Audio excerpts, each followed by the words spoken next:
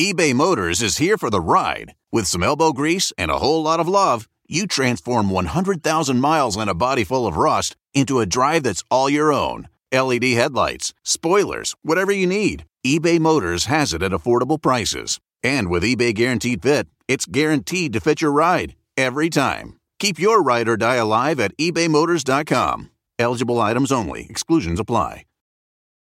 Save big money on your next project with help from Menards. Move water where you need it quickly with a Barracuda sump pump. Sump pumps keep your basement dry when big storms hit unexpectedly. Get a half-horsepower cast iron Barracuda sump pump on sale now through May 5th. Hurry into Menards and don't forget to check out our weekly flyer on Menards.com for all the great deals happening now. Save big money at Menards. Hello and welcome to iWay with Jamina Jamil, a safe place for learning. I hope you're well. I feel like shit. It's because I went out last night, but I didn't drink and I got home at like 11 or earlier even, because I had the munchies. And so I was out at this show and the show was amazing. I was watching Beth Stelling, who's been on this podcast before, do stand up with music from Monica Martin, who's I think the best singer in the world now. Go and find her on streaming apps. Or whatever you say about music streaming services. Anyway, kind of halfway through the night, just realised that I was going to need lots of carbs really soon. So ordered on like Uber Eats, like a spaghetti bolognese and a pizza, and just had it delivered to my house for exactly 15 minutes after when the show would end. So I would have time to get home and it would all still be hot. This is how I party. It's just a bit pathetic. But anyway, I still feel like shit, even though I got home early and had my spaghetti bolognese and my pizza and went to bed at a civilized time, no alcohol.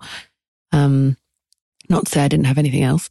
And my God, I think it's just because I can't cope with being outside anymore. Because I've been on like shows this whole pandemic, which I'm very lucky for, obviously. I've been so afraid of making anyone sick. So I work with like 200 people at a time. I didn't go out when the lockdown measures were lifted.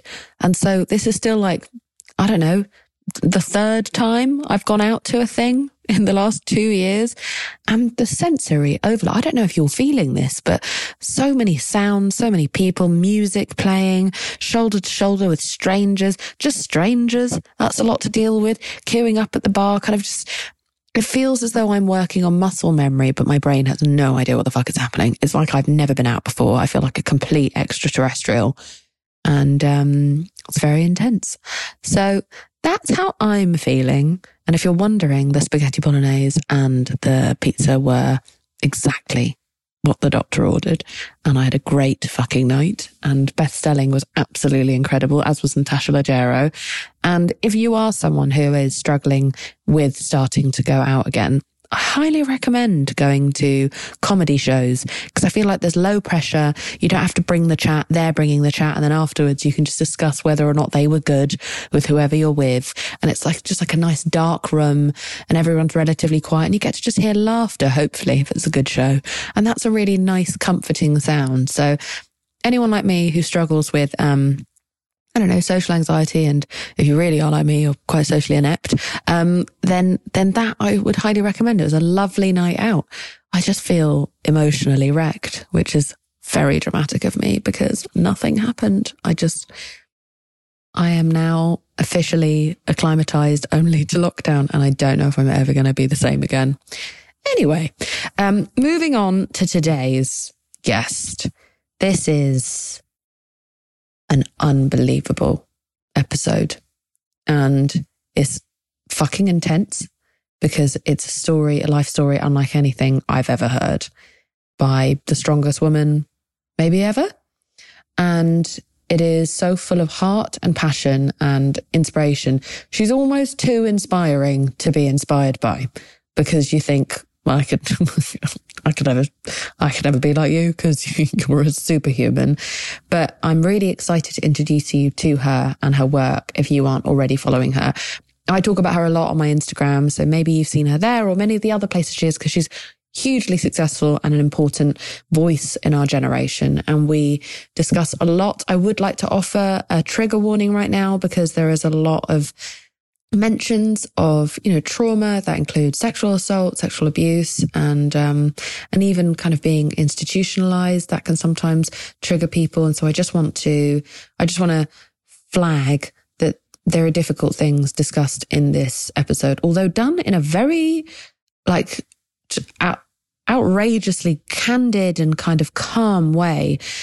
I'm talking about Ashley Marie Preston, an incredible trans activist, a writer, a public speaker, now moving on to being a creator, and just the advocate to end all advocates. I learned so much from her. I look up to her so much, and her shape-shifting ability to kind of move with the times and roll with the punches is something that we just need more of now in this world.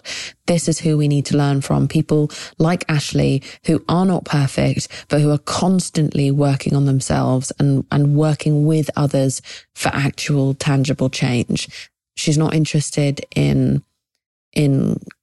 throwing people away. She's not interested in being punitive. She used to be, and she talks about that, but she's not anymore. She's moving towards the goal of okay, everything's fucked. Now what? What do we actually tangibly do about it? She's a real organizer. And we talk about learning how to accept yourself and not pursuing martyrdom when it comes to activism. We talk about her whole life journey and talking about mental health, and she describes being neurodivergent as being neurofestive, which is one of my favorite things I've ever heard, and I think something I'm now going to use. And we talk about, as I said, her work being rooted in repair. She's super, super cool. And she's so strong in a way that a human being should never have to be. And you're going to fall madly in love with her, just like I have over these past few years. It is an honor and a privilege to have her come onto this podcast and blow my fucking mind with her life. And so please tell me what you think about this episode, and please follow her and please amplify her work, because she doesn't just keep her work solely towards her own cause, which is a hugely important cause, and that is the rights of specifically Black trans people, Black trans women around the world, but she extends it to so many different groups. She's so fucking cool. I wish I was more like her. I'm going to try and do that this year. Maybe that can be my resolution. But just tell me what you think. And just sit back and prepare to be completely blown away by Ashley Marie Preston.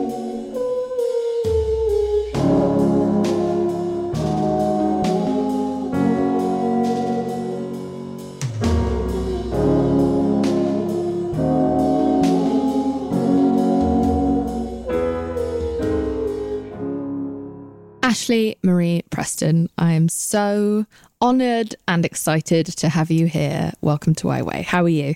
I'm doing great, thank you. I am well this morning, actually. I'm grateful. I'm so happy to hear that. I feel as though, because we are, for anyone who doesn't follow us both together online or see us interact, we are offline friends and we've known each other for a few years, and we've watched each other go through a lot.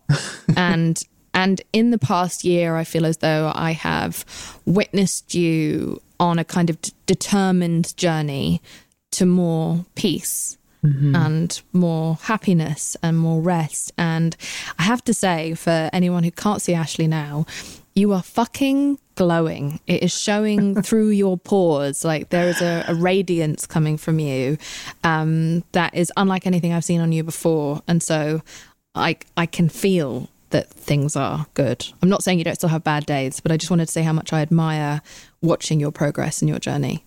Thank you so much. That glow is intentional because, to your very point, some days I just don't feel that I have it in me to do the bare minimum. I become spiritually overwhelmed and exhausted quite often. And so sometimes those little bitty details, taking time to, lather, to luxuriate in skincare products or to light incense or candles or just things that make me feel a little bit extra special. It has the power to pull me out of that slump that I sometimes find myself in doing the work that we do. Totally. And I think it kind of lends itself to a bigger point, which is that, you know, you are a diehard full-time activist, and in your life you have had to put your body and your mind on the line in order to try to help countless other people around the world, and not just people who are Black trans women, but, you know, your advocacy extends to everyone who's marginalized, just it's obviously more of a focus on that one area. And so I think there's been this huge misunderstanding in activism where you just have to keep going until you drop dead. And it is only noble to never stop, to never take a break, to never like regenerate. Mm-hmm. You are just supposed to never take a moment off. And I understand that thinking because oppression never takes a day off. No. So how can we? But if we don't, as I think you started to find out, then we slowly but surely like have very little left to give. And also like that's not what you're fighting for. You're not fighting just to fight, right? You're fighting to show that there's also like part of your fight is to be able to just have a fucking regular life, that being a Black trans woman doesn't mean that you then should have to fight for your right to dignity every single day. You are supposed to also just enjoy the mundane and enjoy the little life luxuries. Yeah, I was literally yesterday years old when I unsubscribed from martyrdom as a framework for liberation, and started really being intentional about asking myself, like, when you think about what oppression is meant to do, like the actual objective, it's meant to shatter you from the inside out. It impedes your capacity to dream, to imagine, to aspire, to access hope. And if you can't do any of those things, then you simply cease to exist. And so it's in that understanding that I've started tapping into joy as an act of resistance, to do everything, basically coming for everything they said we couldn't have, and being unapologetic about reaching for that and trying to help others who are also constantly fighting for dignity, safety, and access to understand that liberation isn't a far off destination, but it's in each and every moment that we take back from these systems, entities, and institutions that seek to thwart our ability to thrive. And thriving is where I'm at today. It's where I want to be. And I'm learning that it's not a linear path. There are moments when it's linear. There are moments when I take 2 steps backward. There are moments when I step to the side. There are moments when I close my eyes and open them, and I don't even know how I got to the place that I'm at. But I think that there is a peace and acceptance, and just accepting where I'm at and loving myself in any space that I'm in at any given time. I think that's lovely, and I think it's very inspiring and very, very important. And those activists that I know who have taken these steps and you know, who've processed the words of like sometimes joy or self-care can be in and of itself the act of resistance. I've seen their work improve and their work reach further because they aren't constantly exhausted. And I think it's great that you talk about this so much on social media, because it's a really important thing to measure. I like what you said about martyrdom so much. Can you tell my audience, in case they're not familiar with your work yet, when you first got into activism and social justice? It's so funny. I have such an interesting, complex relationship to social advocacy because I don't know that I intentionally engaged activism as much as it was I was trying to survive. I came from Kentucky at the age of 19 years old to California. I was so excited about starting a new life and just really exploring what the future had for me. And I transitioned because I didn't have language to describe trans identity. And but when I got here, I found my community. Unfortunately, my community wasn't always visible in these conventional spaces, such as an employer, a job. And when I transitioned on the job, I started facing discrimination. And then I ended up getting fired. fired because it was a lot easier to get rid of me than to address the transphobic culture in the workplace. And at that time, you know, equal opportunity employer, they didn't really have to explain why they were firing me, but it was very obvious. And so that quickly led to me not being able to pay my rent. I was on the streets, and because at that time, it wasn't as open as it is now, me being trans meant I couldn't get into a women's shelter because of my assigned sex at birth. And I was so desperate that I was willing to go to a men's shelter. But looking like this, you know, even without wouldn't have been safe. They wouldn't accept me either. And there was like once or twice that I was allowed to go in, but I was sexually assaulted both times.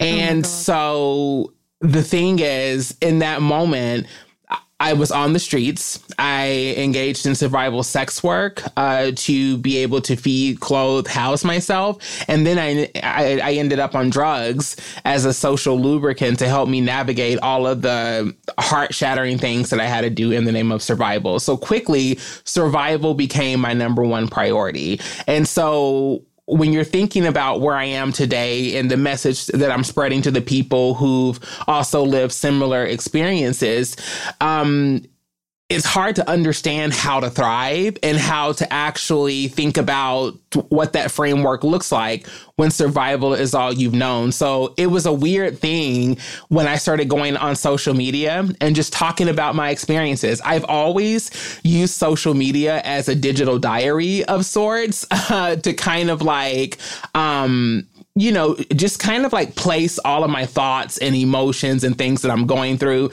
In the past, it's actually not been so healthy. But in the present, I've been able to use my experiences as a light at the end of the tunnel for those who are still navigating the shadows of their reality. And for many of us, our reality isn't, you know, one that gives us the dignity, safety, and care that we deserve. And so that's pretty much it. My activism began with me just talking about my life experiences on social media in a very unapologetic way, because I kind of felt like some of the public figures that were claiming to speak to the issues that we were going through, I feel that it was a bit watered down and it was a bit, buttoned up, and it was still rooted in respectability politics that don't respect most of us. You know, it doesn't respect women. It doesn't respect POC. It doesn't respect LGBTQIA plus folks. Like, I just wanted to be free of respectability politic. And so that was how my journey in activism started. It was the first time that somebody had actually cared about my voice, and I didn't feel invisible. And I felt like I had community because the experiences that I spoke to, there were so many people who also had them. And for a long time, I thought that I was the only one who could possibly know the pain and the suffering that I had to encounter. Fuck me, what an answer. Okay. So many things to unpack there. First of all, I'm so sorry that our society and this country failed you so many times and so explicitly over your identity and its massive prejudices. And I just have to take a moment to say what a fucking remarkable woman you are. Thank you. For overcoming all of those things, like one of which would have broken many people. And to have withstood all of that. I mean, you haven't even gone into the full extent of like what your life was like as a homeless person or as a sex worker, and the amount of abuse and like life endangering situations you were in there. You're just incredible. And so to take any of that and then kind of recycle it and turn it into trying to kind of bring a positive, I guess, out of all of that darkness, but also to try and stop the next generation from facing a similar darkness is just unbelievably moving. And anyway how I feel about you. Well, it became abundantly clear that it was my purpose because I didn't die. And so many people... that's a way of putting it, yeah. So many people did. And so I just think of something, like I'm a spiritual person, not necessarily religious, but I remember being in church growing up and my pastor said something that stuck with me to this day. And he said, the wonderful thing about hitting rock bottom is that the only direction you have to go is up. And so I had already experienced every terrible, violent, scary thing that could happen, so much so that one day I woke up and realized that every single thing that I was afraid of had already come to pass, and I survived. When the dust settled, I was still there. And so that indomitability gave me enough courage and strength to not only go for everything that I could possibly imagine or want for myself, but to give other people permission to do the same. And I think that for me, it was a time where I didn't have anyone who looked like me or who had my experience to look to in media. So we didn't have all of these beautiful, brilliant, amazing Black trans women that we have now, the Lavernes and Janets and Angelicas and Indias and MJs and MJ's amazing. Like, we didn't have all of these people. And so I had to pretty much be the change or be the example that I wanted, that I wish I had. I had to go back and kind of be that person for myself. It was almost like building the rocket while I was flying it, if that makes sense. It does make sense, yeah. And so, being that this is a mental health podcast, what has that journey with mental health been like? I mean, coming through addiction and, I mean, I don't know if you would describe it as addiction, but going through drugs and sex work and the trauma of what happened during that work and everything. I mean, just even the fact that you had to leave your hometown and leave because you didn't feel like you had a support network anyway, you didn't really feel like you had anything to lose, and then come to a new city so young and then face all of that kind of hardship. What the fuck has your mental health been like? Oh my God. So mental health was actually where this all began. I was running from being everything that So I went to my first mental institution facility the day after my 12th birthday. And I didn't know where I was going. My mother told me that, like, we were just going to go talk to some folks. We were just talking at that point. What was going on in your life at that time? I didn't have language to describe trans identity. I didn't know who to talk to about the fact that there were adults who were molesting me. I didn't know how to talk about the fact that some days things just felt really dark for me. And it didn't necessarily... So later they had diagnosed me bipolar schizoaffective. And then there came a point where they were just diagnosing me with everything and using me as a guinea pig and pumping me with all of these like medications. And so I would need 3 medications to offset the side effects of the one medication. And then it was in those institutions that I probably experienced most of the abuse, violence, and from other kids, from workers? From workers. I remember specifically, it's so interesting right now. And even I know that this is something that Paris Hilton is actually talking about and going to Washington, D.C. over, about the abuse that takes place in mental institutions, because when you go to tell people, you're discredited and your claims are delegitimized and invalidated because of your mental state.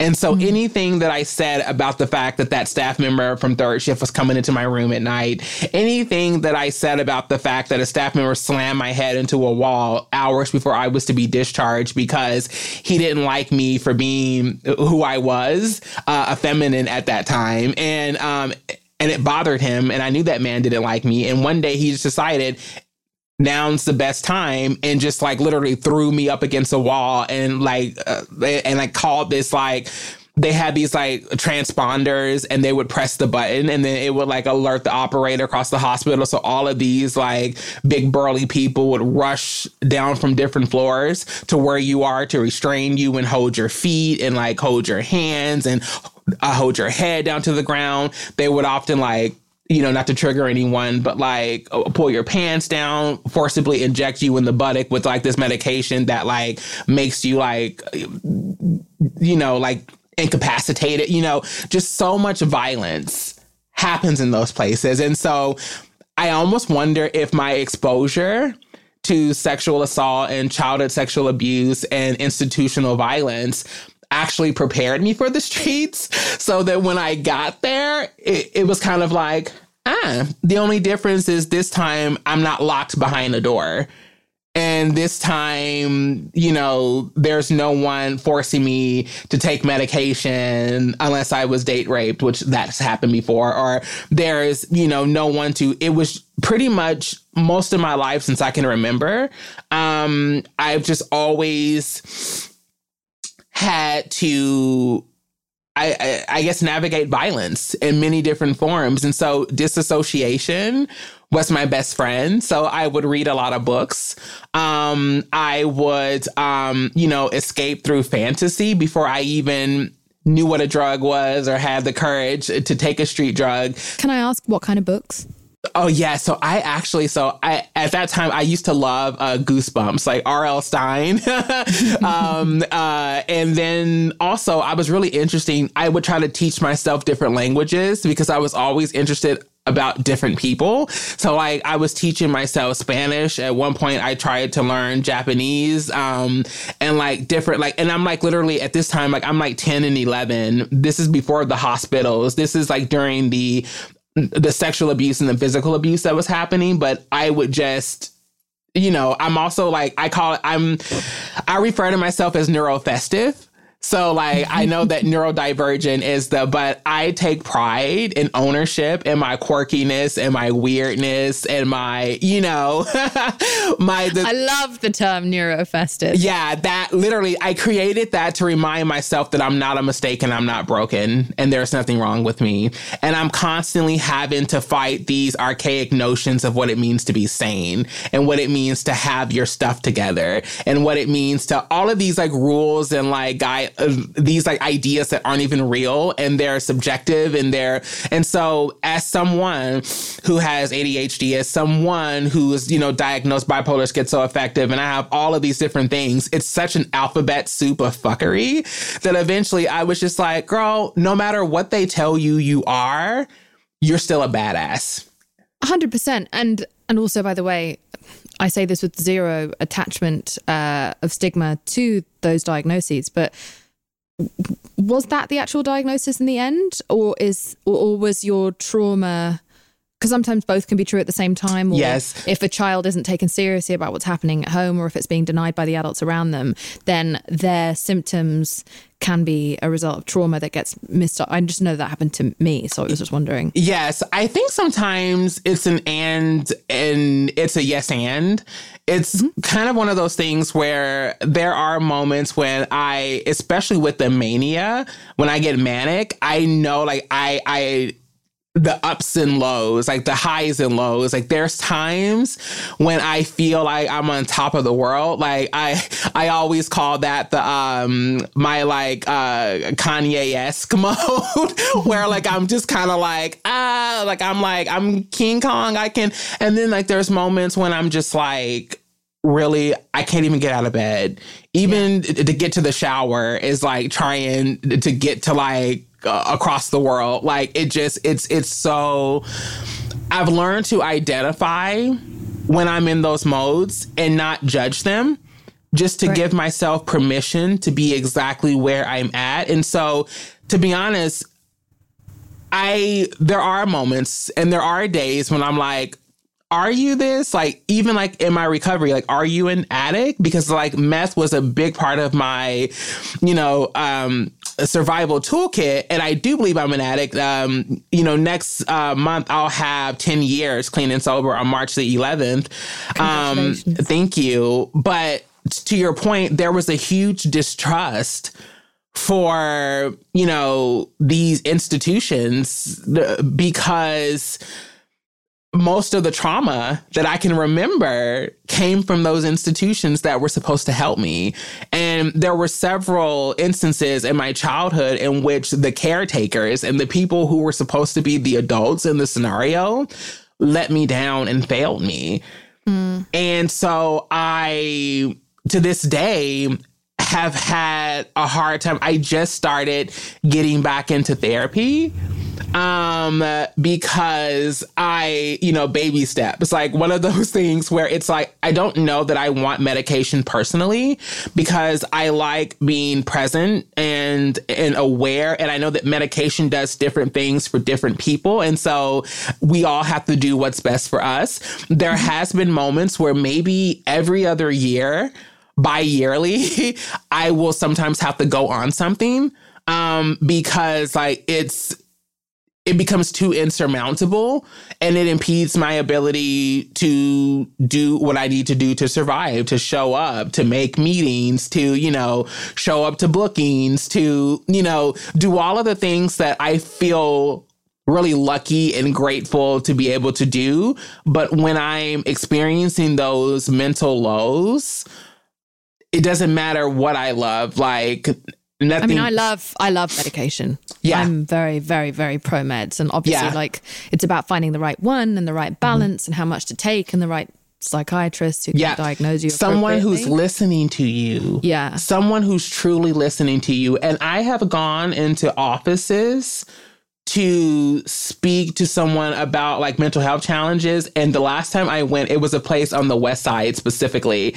And the woman, she just stares at me and I can tell that she's just like, I can see her wheels turning in her head. I'm pretty sure she's never met a trans woman. I'm pretty sure that she's used to dealing with maybe specifically white people. So I don't even know that because this area, this place is like really, it's kind of bougie. And so like, so she asked me, she says, after listening to me talk about, the emotions and the things that I've been going through and feeling and what brought me to her, she goes, so did you cut it off?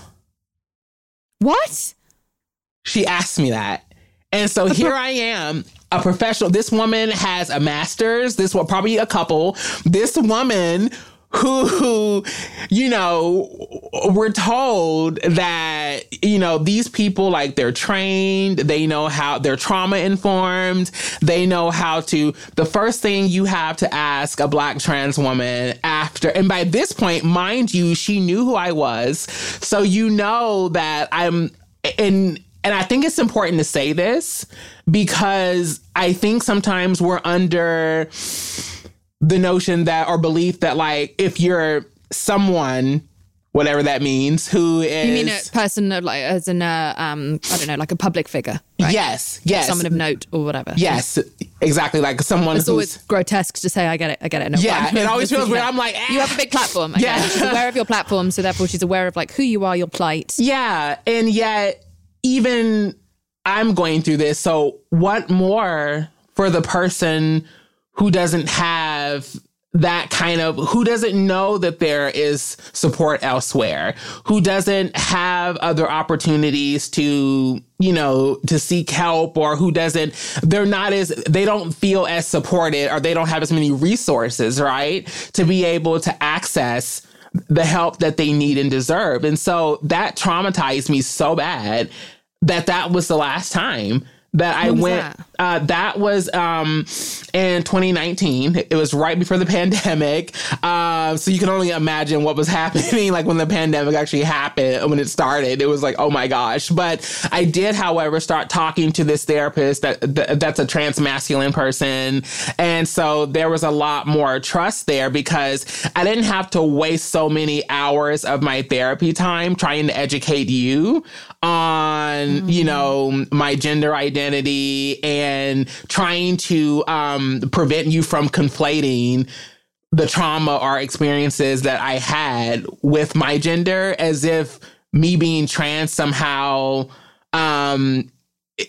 justifies it, even though like that it's almost like a very distant cousin of like, what were you wearing? Where were you? Like, like where you... Yeah, you've spoken about this before. You've spoken about this before about how it's so heartbreaking and infuriating how your identity in being a Black trans woman infuses so unnecessarily, like it like kind of crowbars its way into so many different narratives. There was one time where, and you can stop me if you would like me to not be explicit about what happened, but there was an incident where you were ambushed physically by 3 men while you were working as a sex worker, and you were attacked and robbed.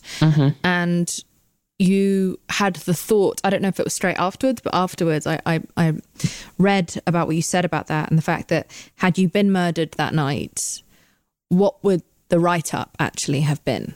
Would it have just focused rather on the evil behind those who kill and why they kill, and a system that has left any of you in that position, but specifically you? It would have focused on the fact that not only, of course, you were a sex worker, but it would have focused on the fact that you are a Black trans woman, that you'd ever taken drugs. Like all these different things would have coloured the way that you would have been written about, would have massively impacted, probably negatively, the amount of sympathy you would have received, and how you would have been described, and how the whole thing would have been positioned as there is horrible violence going on. Instead, it was the blame and the onus is somehow on you and your quote unquote choices. Absolutely, because there's still this like moral high ground that people love to stand and look down on us from. And the belief is that if you weren't doing what you were doing, and if you weren't where you were, and if you weren't, and the funny thing is, before that became my reality, I would have said the same thing. Right. What people don't understand is that I was a DARE kid, and I was in the church. And what does a DARE kid mean? The DARE drug program. I'm trying to think of they're recently all over the papers at the moment for having condemned Euphoria, which I don't think would make any child want to. They said that it glamorizes. I think something like that. And I was like, no show has ever made anyone less want to take drugs. DARE used to be a big deal. Like there was like a whole program, graduation party. Like it was lit. Like when I was like in Kentucky, like, you know, back in the days. And so I just had these ideas about sex workers. And even to this day, and I'm constantly having to search for these blind spots in my politic and in my belief system that a lot of times is still rooted in respectability politic, you know? So for me, sex work was not liberating and empowering. It was survival, and it was a source of trauma. But my experiences shouldn't necessarily be weaponized to deny someone else of that kind of agency, a bodily agency, or the choices that they make, you know, consensually and for themselves and like that kind of thing, right? And so, but I think it's important to name that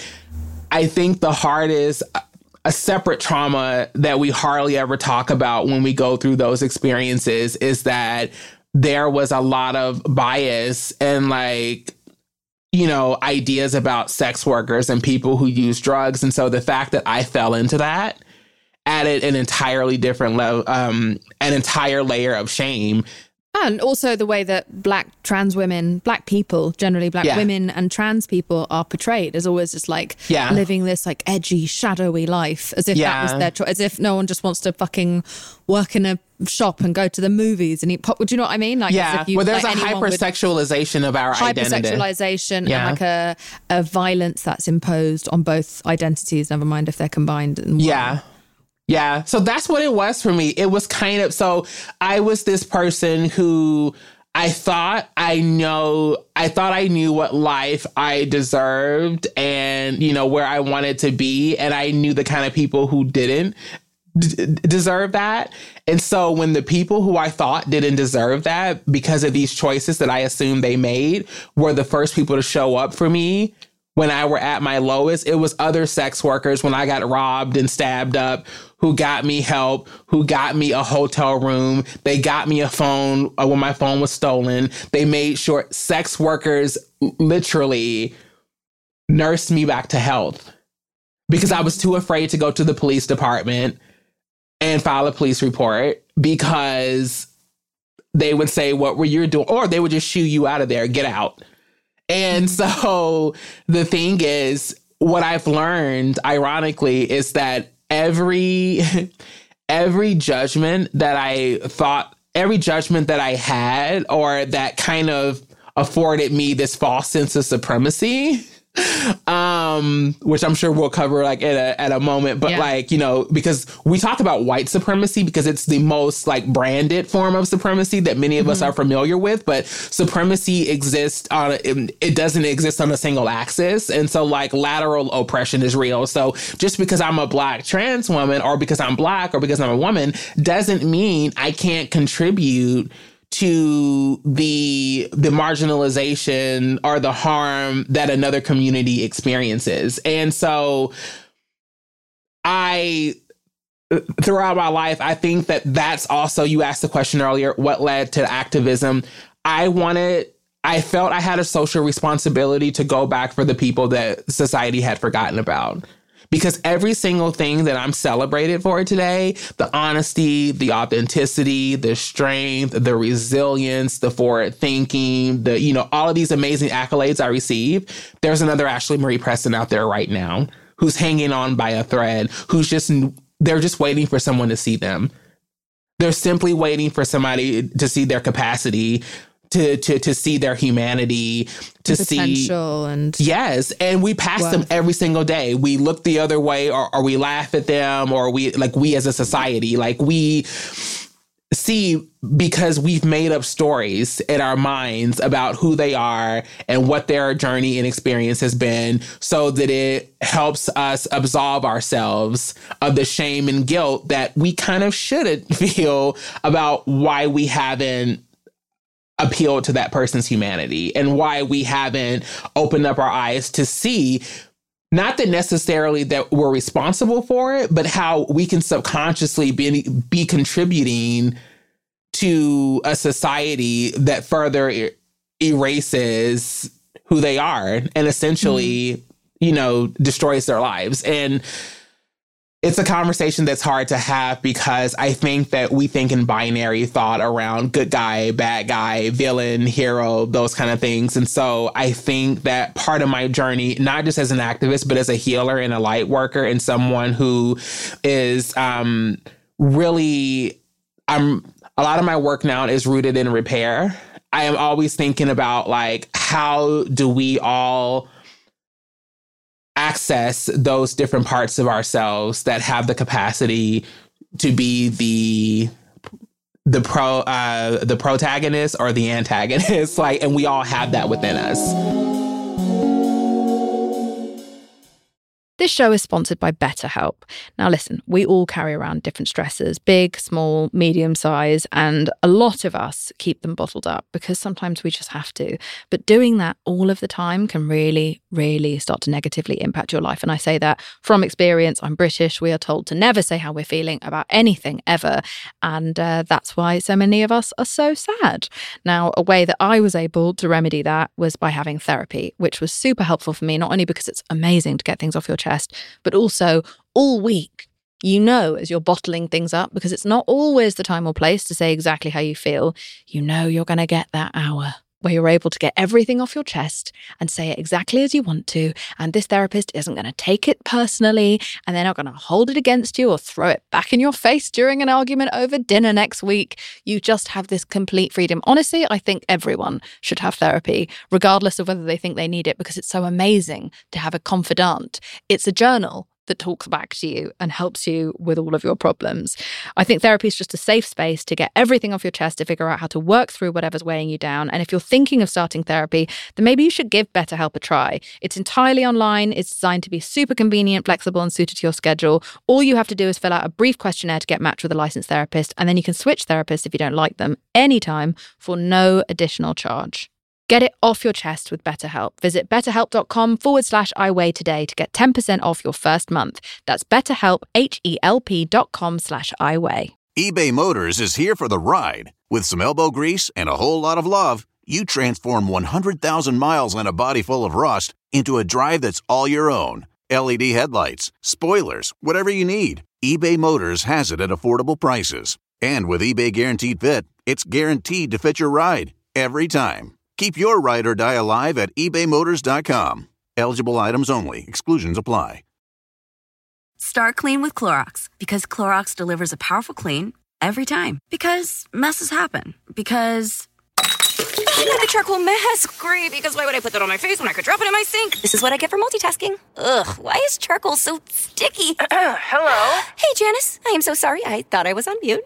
No, we don't need to reschedule. I'll just stay off camera. Ooh, yeah, that happens. So start clean with Clorox.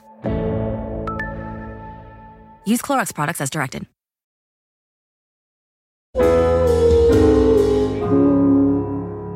You've gone through your own, and I don't really want to, neither of us can be bothered to get back into any of your old personal controversies, but anytime you do anything that is progressive, or you're kind of old, unacceptable but completely accounted for now and apologized for, tweets will resurface from probably the darkest years of your entire life, where you are not being cared for, you are not okay in any capacity whatsoever, and you've since apologized for those statements. They didn't come from a real place, and yet they continue to be weaponized against you. Your older self from 10 years ago keeps being resurfaced to bring you down.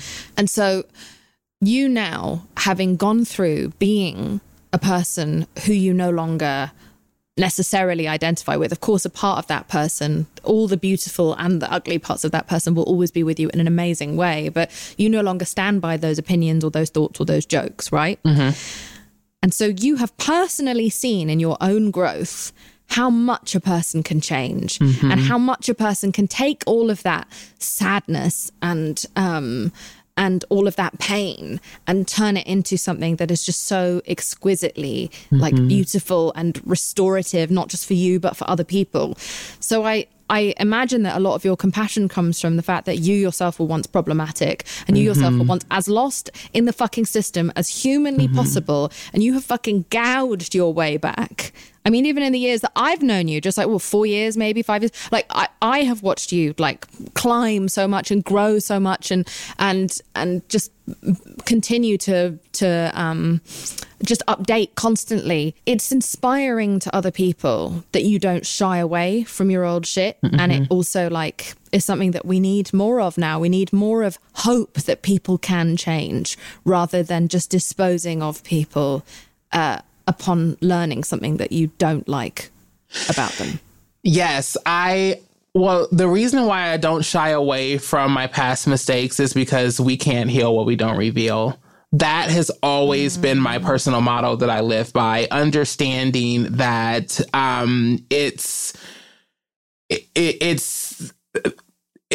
it's one of those things that I'm just always searching, again, always interrogating those thoughts and beliefs. But I think what made those tweets and everything about it so wild is that I actually didn't even remember that time, because it was a time, and this isn't to say this to excuse it or to give permission or any of that. It was a time where I was literally homeless, on drugs, all of these different things. And so I was using social media as again, a digital diary, because it just felt invisible. So no one sees me, no one hears me. So the thoughts that most people would have to themselves, I completely bypassed the thought development phase and just went right to, and so two things happened. Also, can I ask a question? You might not agree with this, but I also sometimes wonder, just from the way that I see some people talk to me online or my friends, and I remember when I used to be horrible online 10 years ago as well myself, which I'm always very candid about. Is there also a part of you that at that time, I mean, truly could not have been in a worse position? I can't imagine many people in a worse position than you were back then. Is there a part of you that just kind of wants to shit on someone else because you feel like the world is taking such a big shit on you? Do you know what I mean? And I'm not justifying that in any way. Not at all. I'm just talking about the human condition of just I need to feel better than someone else, or I need to point the finger at someone else. Is any of that from a purely psychological point of view? I actually talked about it in the statement that I put out to acknowledge it.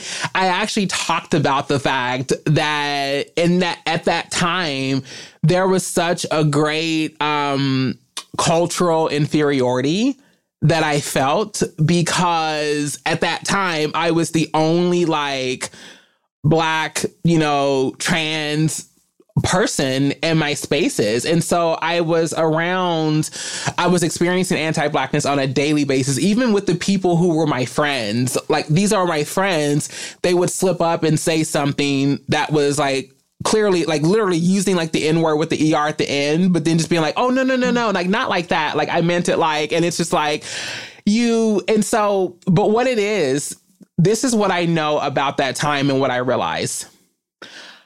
Most of my life, I wanted to be white so bad.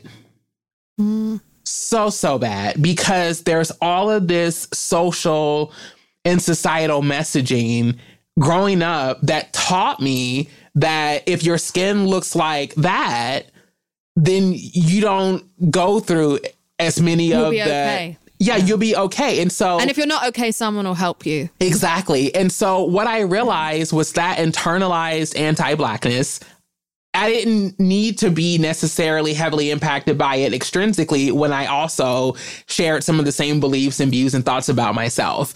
When it came to, transphobia and queerphobia, of course, like, I was in the church. I am from Kentucky. Like, I call it Six Flags over Mitch McConnell. I'm literally from the place where a lot of, which many of us know, a lot of those like thoughts and beliefs. And I remember there was a time when I didn't understand abortion, because I was like, my mother had me at 16 years old. And selfishly, I was like, well, if she would have, I wouldn't be here. And then also, like, I was around this like heavily like, like misogynistic, patriarchal society. So everything that I'm a sponge, we're sponges. So you can only absorb that, you can only absorb from the soil what you're surrounded by, that you're rooted in, that you're planted in. And so I was planted in this corrosive, toxic soil. And so quite naturally, I'm going to have all of that. But what changed for me, and I think that this is where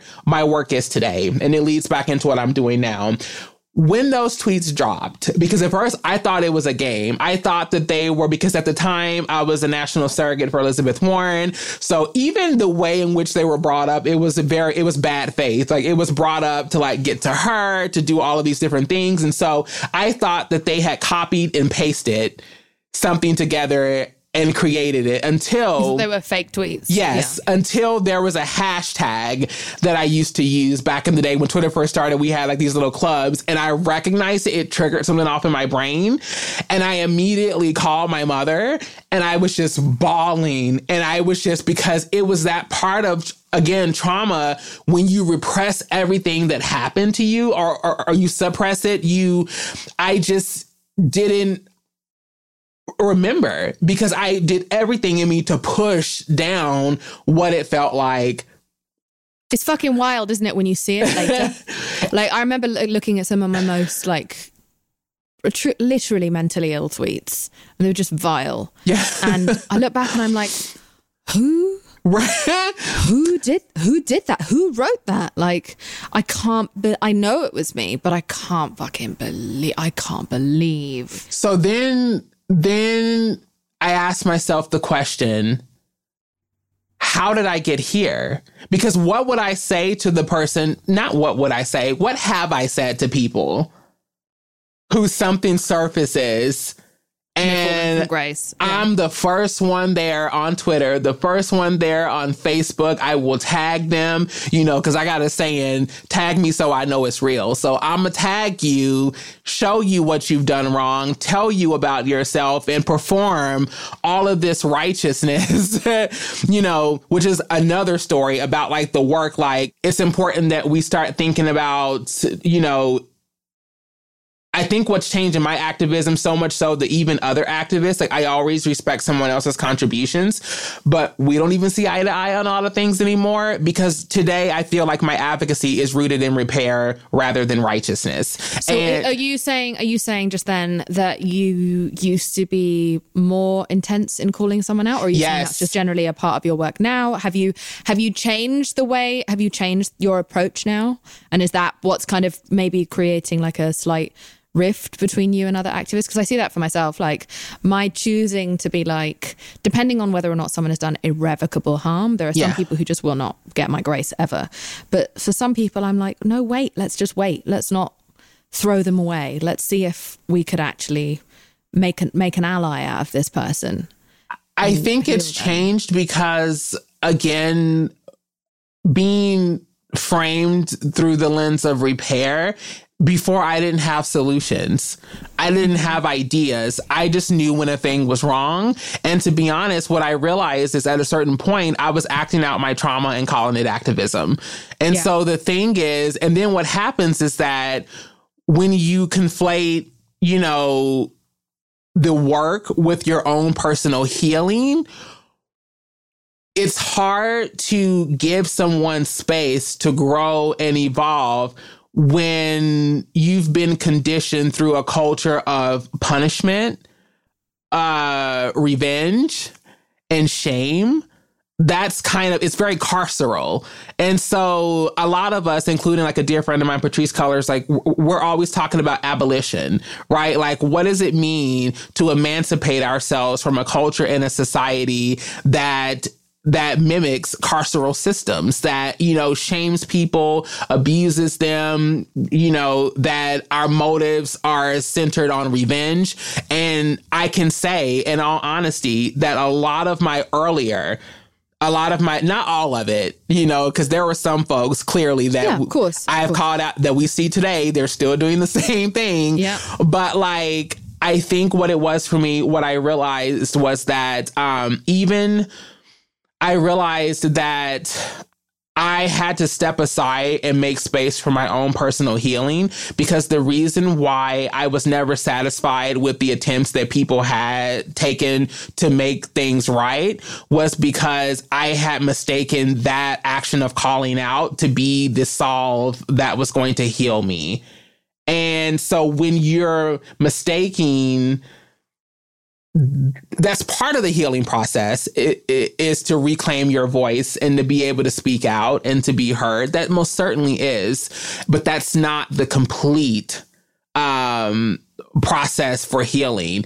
It's also not the whole of activism. That's a big mistake that we're making now. You know, I talked about this a little bit with Megan Jane Crabb recently on the podcast, but some people think that's doing the work. And then when that individual is destroyed, then the work has been done. But the system that created that individual still reigns supreme. And so the work is unfortunately, and we don't have to necessarily do the labor ourselves as individuals, but creating at least a path for rehabilitation for those who have been misguided or misinformed or who have behaved badly for whatever reason, in, like I said, non-irrevocable damage. Yes. Restorative justice and transformative justice are the terms that we're working through with that. So restorative justice is the relationship between the person who committed the harm and the actual victim and the person that they harmed or the survivor. And transformative justice uses an instance of harm between an individual, between individuals, to shine the light on a larger systemic issue. And so what I realized some time ago was that we are giving institutions more compassion than we are individuals. Or we just leave them alone entirely. Sometimes we don't even give them compassion. We don't even remember that they are responsible. Yes. They go completely untouched. We look at them as a big skyscraper. You know, it's like, oh, there's no way in. Like, we don't know who to point at. So we just take this one singular individual and then just drag them across the coal. Yes. And like I said, you can call out the individual, but then that has to immediately lead to the God knows, like $billion system. And accountability, I think it's important to name that accountability is hard for everyone. It's hard for the person being held accountable. It's also difficult for the people that are driving the accountability who are truly doing the work, because accountability requires strategic approach, guidance, and direction. So it's not just about, you know, centering your feelings about a thing as much as it is thinking about the outcome. So I have more recently sat across from, you know, a couple of people who have been like in the media, scandalized, like, you know, a country singer who used like all of these different things. And I've had to sit across from that person knowing that you said this thing and you meant it with your whole chest, and also understanding that you are just as much a part of this system and this society that like, I think this will clear up my thought on that. So there was a moment when this was in 2019, I had just done a bunch of shadow work. Going into 2020, I had interrogated a lot of my intentions behind why I was doing the work that I was doing. Like, are you doing this work because your heart's in it? Because you're committed to the healing and transformation of your respective community and each community that your identity overlaps with? Or are you doing it because it's acknowledgement and because there's clout? And because, you know, like, you can just say whatever or do whatever, or there were just so many questions that I had for myself. And so once I established and understood that in some areas I am doing this because I care and because it is about the healing that it is, but then there were some areas where my intentions were blurred because I was being distracted by all of these different things, you know? And it's hard for ego not to like... Oh, yeah. But especially when you have a public platform, you have so many opinions coming at you. It's like, you're only fucking human. Well, I asked myself the question, do you want to be right or do you want to be impactful? And some people are like, yeah, but you can be, you know, if you're right, you can do both. And the truth is that if you're focused, if you had to prioritize only one lens to see it through, if you're truly impactful, they're going to know you were right. And to be honest, being right shouldn't even be the objective or the outcome. It's about actually creating a transformative experience. And so impact is much more important than people needing to know that Ashley Marie Preston said this and she believes that, and then she told him and she let them have it, and, you know, this. There's another layer to this as well, which is that you also, when you have the bigger picture, when you are thinking about the eventual, like, final impact and outcome, you have to also make some decisions that other people don't understand at the time. You have to either withhold, or you have to continue to associate with someone who maybe you don't agree with all of their policies, or continue to follow someone who you don't agree with all of their policies. But you know that in some areas you are a realist and you understand that this, like, Jesus-like morally perfect figure isn't going to come along. And as you continue to climb for your community to get this law changed, or get this healthcare afforded, or get this ban, like, stopped, you are going to have to swallow certain amounts of shit that people will understand later. So that takes a kind of like self-determination of knowing that, okay, you know what, they'll figure out, they'll understand my long game. But you have to be okay. Do we make it as hard as fucking possible for someone to enact their long game? Because we are so, it's like, why are you following this person? Why have you not disowned this person? Your silence is deafening. And I get it.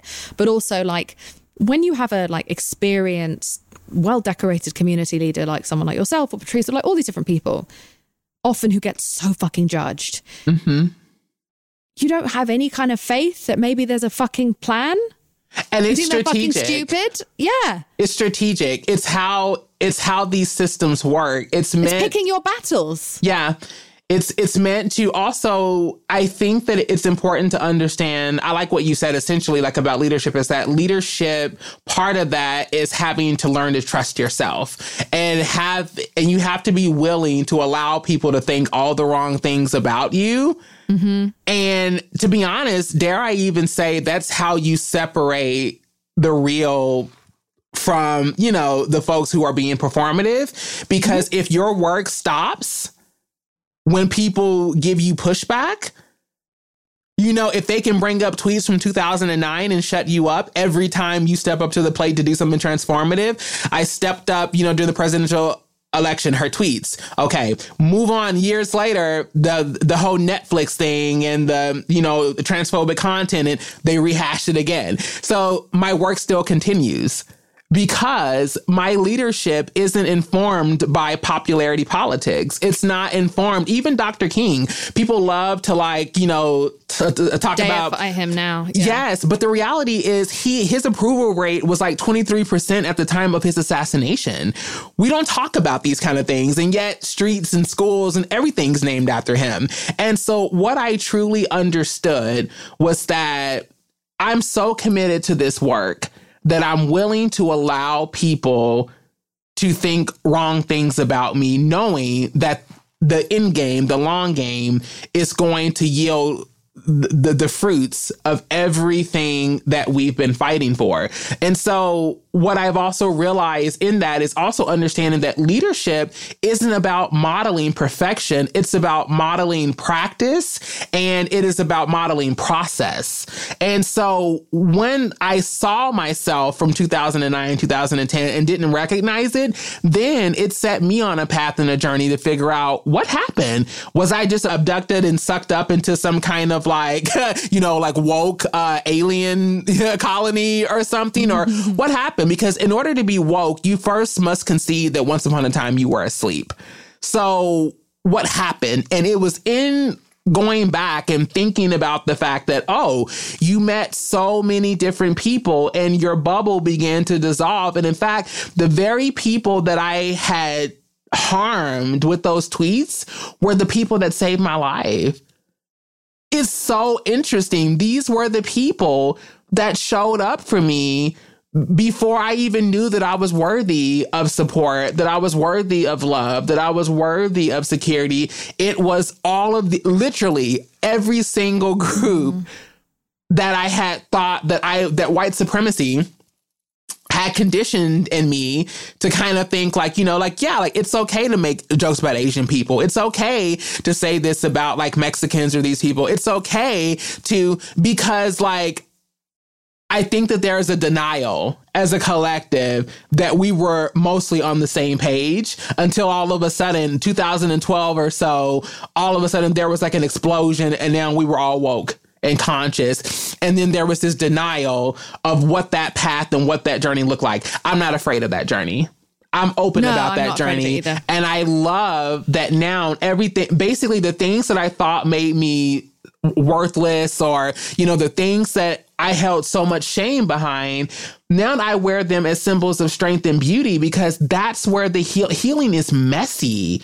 It is so messy. But the thing is, we need to get to a place where we have more public figures whose work isn't informed by their ability to like capitalize or their ability to, you know, be popular or their ability, and more about saying the thing that needs to be said because it's the thing that's going to place us on the other side of, you know, the injustices that we are constantly are up against and fighting. And so I never said that my leadership was perfect, but my process is what I want people to focus on. Not the fact that I've never done a thing, not the fact that you or anybody else.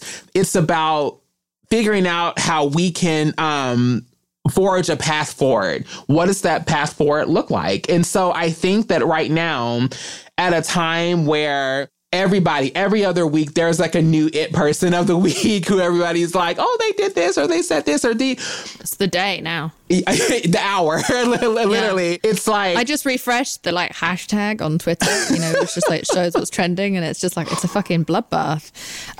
But okay, so to get back to what we were saying, like you move in strategy and you also move in a kind of restored version of grace, right? Mm-hmm. And so the reason I'm saying this is that another thing you've spoken out about beautifully recently, and it was, you know, like I talked a lot about it on my Instagram, like how important it was what you said. You talked about the fact that people are in your DMs and in your comments when another community leader or organizer has made a mistake or some old shit of theirs has surfaced, or I don't know, they've been maybe maligned by right-wing supremacists and some gnarled, twisted smear campaign has come out about them. They're mad at you for being silent on it. They kind of come to you to go after that person publicly as if it's a fucking cockfight, which is insane. Yeah. Like as if you don't have better things to do, as if you don't have more important things to do, as if you know that person, the chances are you're going to be discussing this with them personally, privately, at least at first. And you talked about the harm in that, and also generally the harm. This is what I want to talk to you about now, is the harm in the way that we treat activists and community leaders who do make mistakes or who do have things spread about them.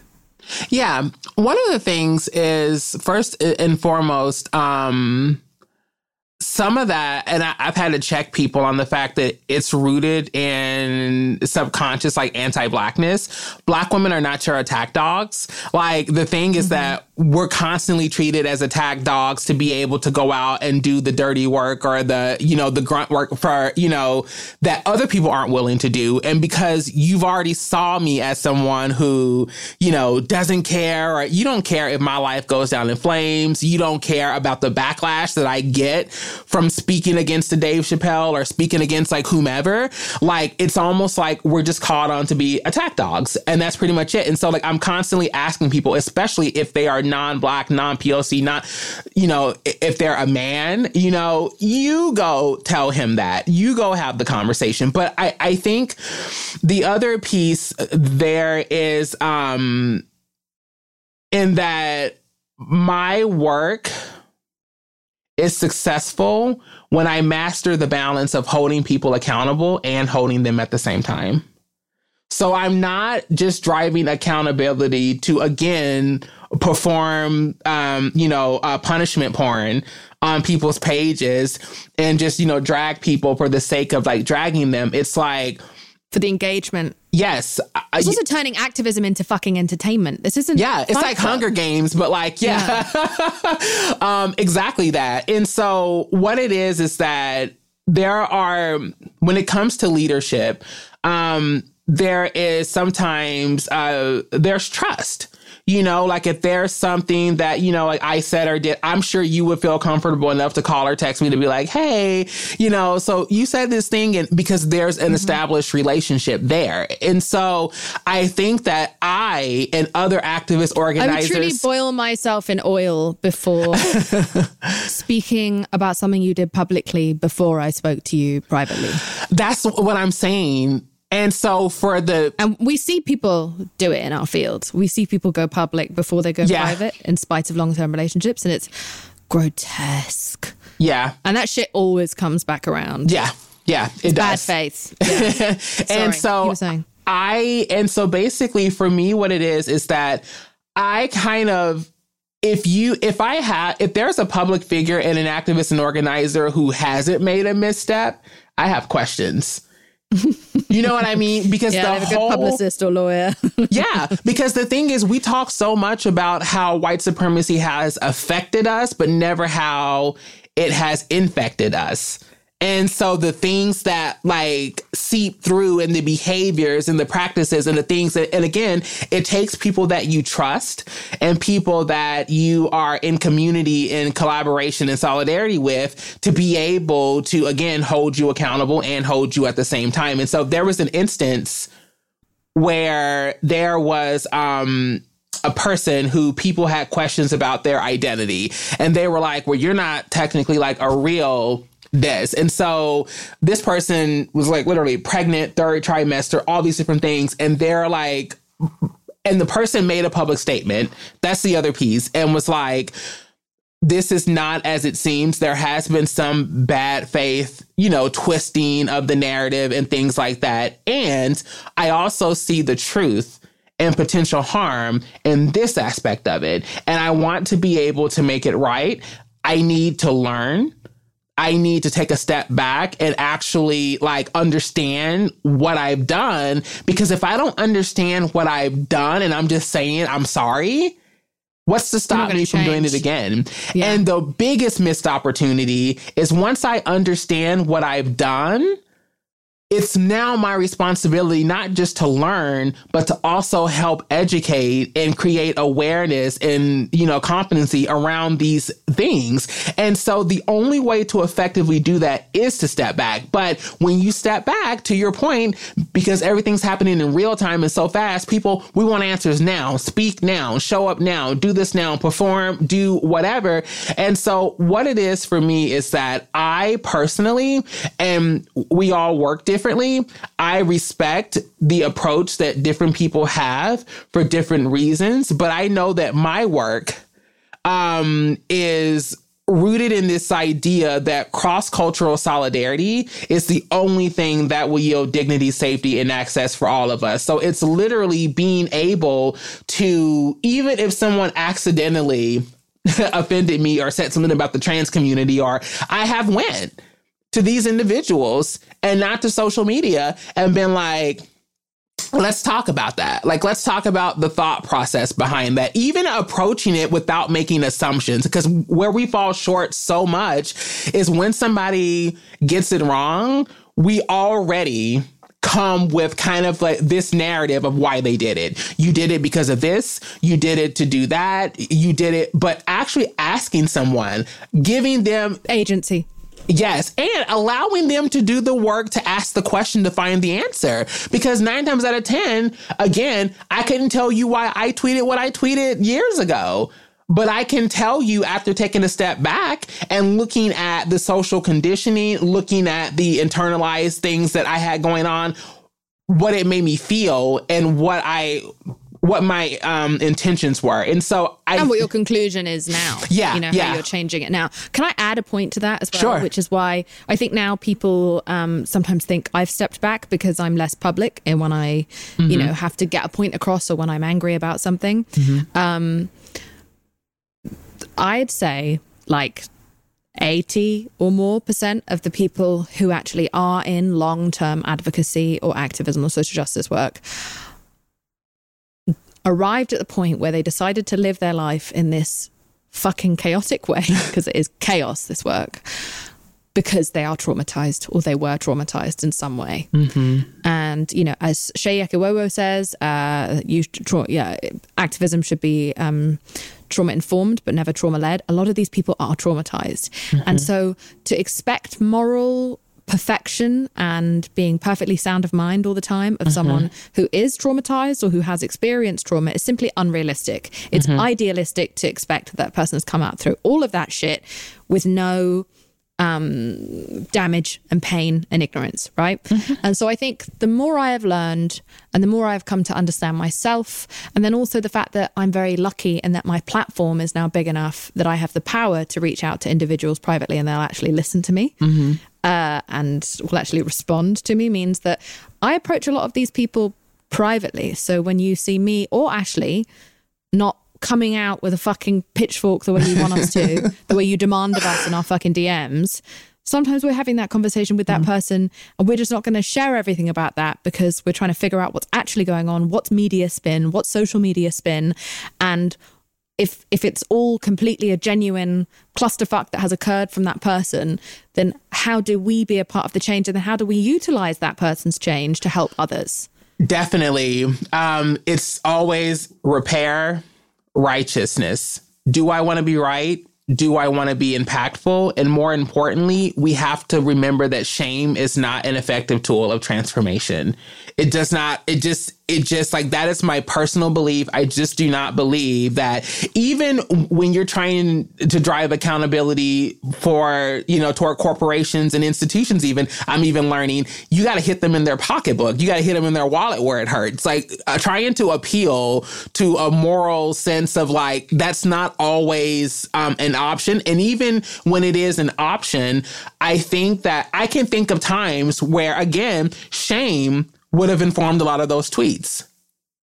That like I can honestly perpetuating the same harm. This is shame on shame. Parallel with harm, the carceral system. Harm. It's a cycle. Harm.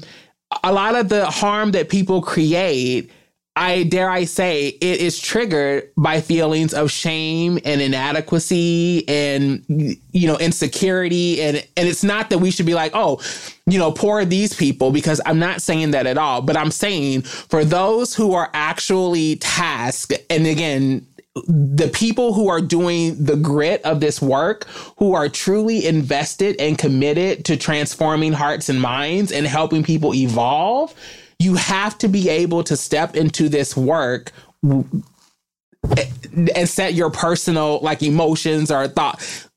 but to be able to actually be strategic and intentional about how you move that dialogue. And so if I come in shouting someone down, there's even been times when I've done that. And to be honest, it just helps justify the ignorance that they already have. But they use that to be like, oh, see, this is why, this.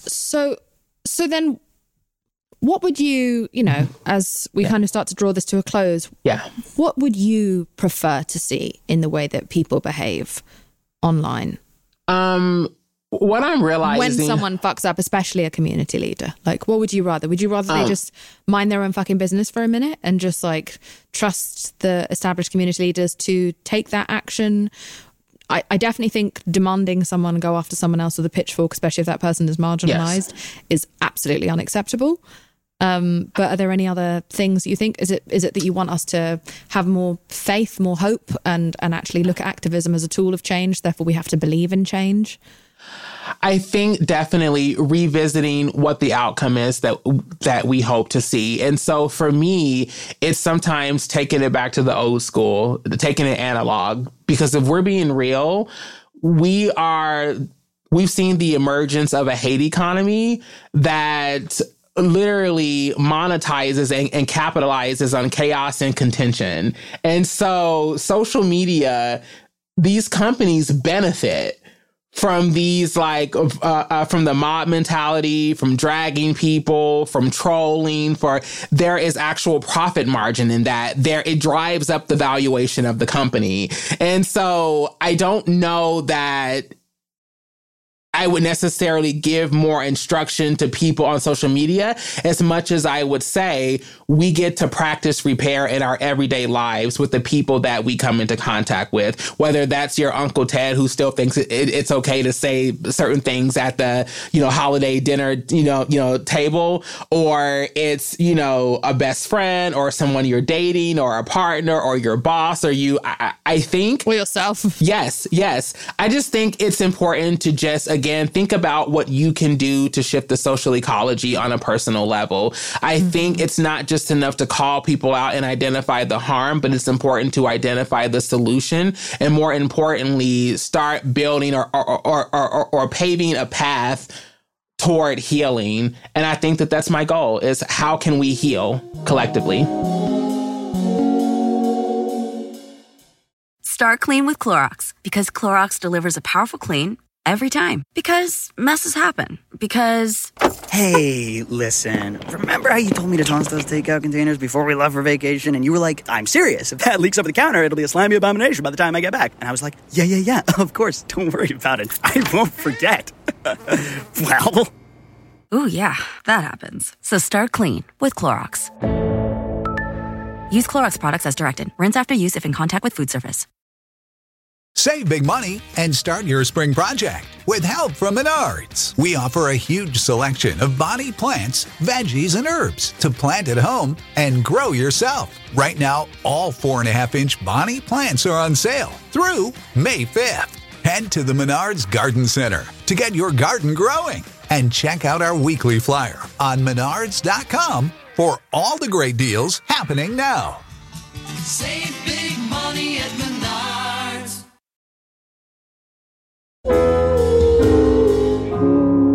God, I love you. I love you so much. I'm so happy that you're still here, still fighting, still playing the long game. Ashley, thank you for coming on today and just not only dropping 9,000 sound bites, but mostly inspiring us with your, with your story, with your perseverance, and with your wisdom and grace. I appreciate you so much, and it's truly it's a joy just to watch you fly. I'm getting English and shy now because I'm having to convey emotion. So Ashley, before you go, will you kindly just tell me, what do you weigh? I weigh my relationships. I weigh my connection to compassion, and I weigh joy and hope for the future. I love that. And I adore you. And please come back again soon. Thank you. Lots of love. Thank Thank you so much for listening to this week's episode. I Weigh with Jamila Jamil is produced and researched by myself, Jamila Jamil, Erin Finnegan, and Kimmy Gregory. It is edited by Andrew Carson, and the beautiful music you are hearing now is made by my boyfriend, James Blake. If you haven't already, please rate, review, and subscribe to the show. It's a great way to show your support. We also have a bonus series exclusively on Stitcher Premium called Ask Jamila Anything. Check it out. You can get a free month of Stitcher Premium by going to stitcher.com/premium and using the promo code IWeigh. Lastly, over at iWeigh, we would love to hear from you and share what you weigh at the end of this podcast. You can leave us a voicemail at 1-818-660-5543 or email us what you weigh at iweighpodcast@gmail.com. And now, we would love to pass the mic to one of our fabulous listeners. Someone wrote in saying, I weigh the precious, vulnerable, tender, fleeting moments that comprise my life and my relationships. I weigh the significance of being a sober person in the world. I weigh the desire to make contributions to my community and the world at large by each therapeutic interaction I have with another being. Start clean with Clorox, because Clorox delivers a powerful clean every time. Because messes happen. Because... Hey, listen. Remember how you told me to toss those takeout containers before we left for vacation? And you were like, I'm serious. If that leaks over the counter, it'll be a slimy abomination by the time I get back. And I was like, yeah, of course. Don't worry about it. I won't forget. Well... Ooh, yeah, that happens. So start clean with Clorox. Use Clorox products as directed. Rinse after use if in contact with food surface. Whether you're a morning person or a bedtime procrastinator, everyone deserves a mattress that works for their style. And you'll find the best mattress for you at Ashley. The new Tempur-Adapt collection at Ashley brings you one-of-a-kind body-conforming technology, making every sleep tailored to be your best. The collection also features cool-to-the-touch covers and motion absorption to help minimize sleep disruptions from partners, pets, or kids. Shop the all-new Tempur-Adapt collection at Ashley, in-store or online at ashley.com. Ashley, for the love of home.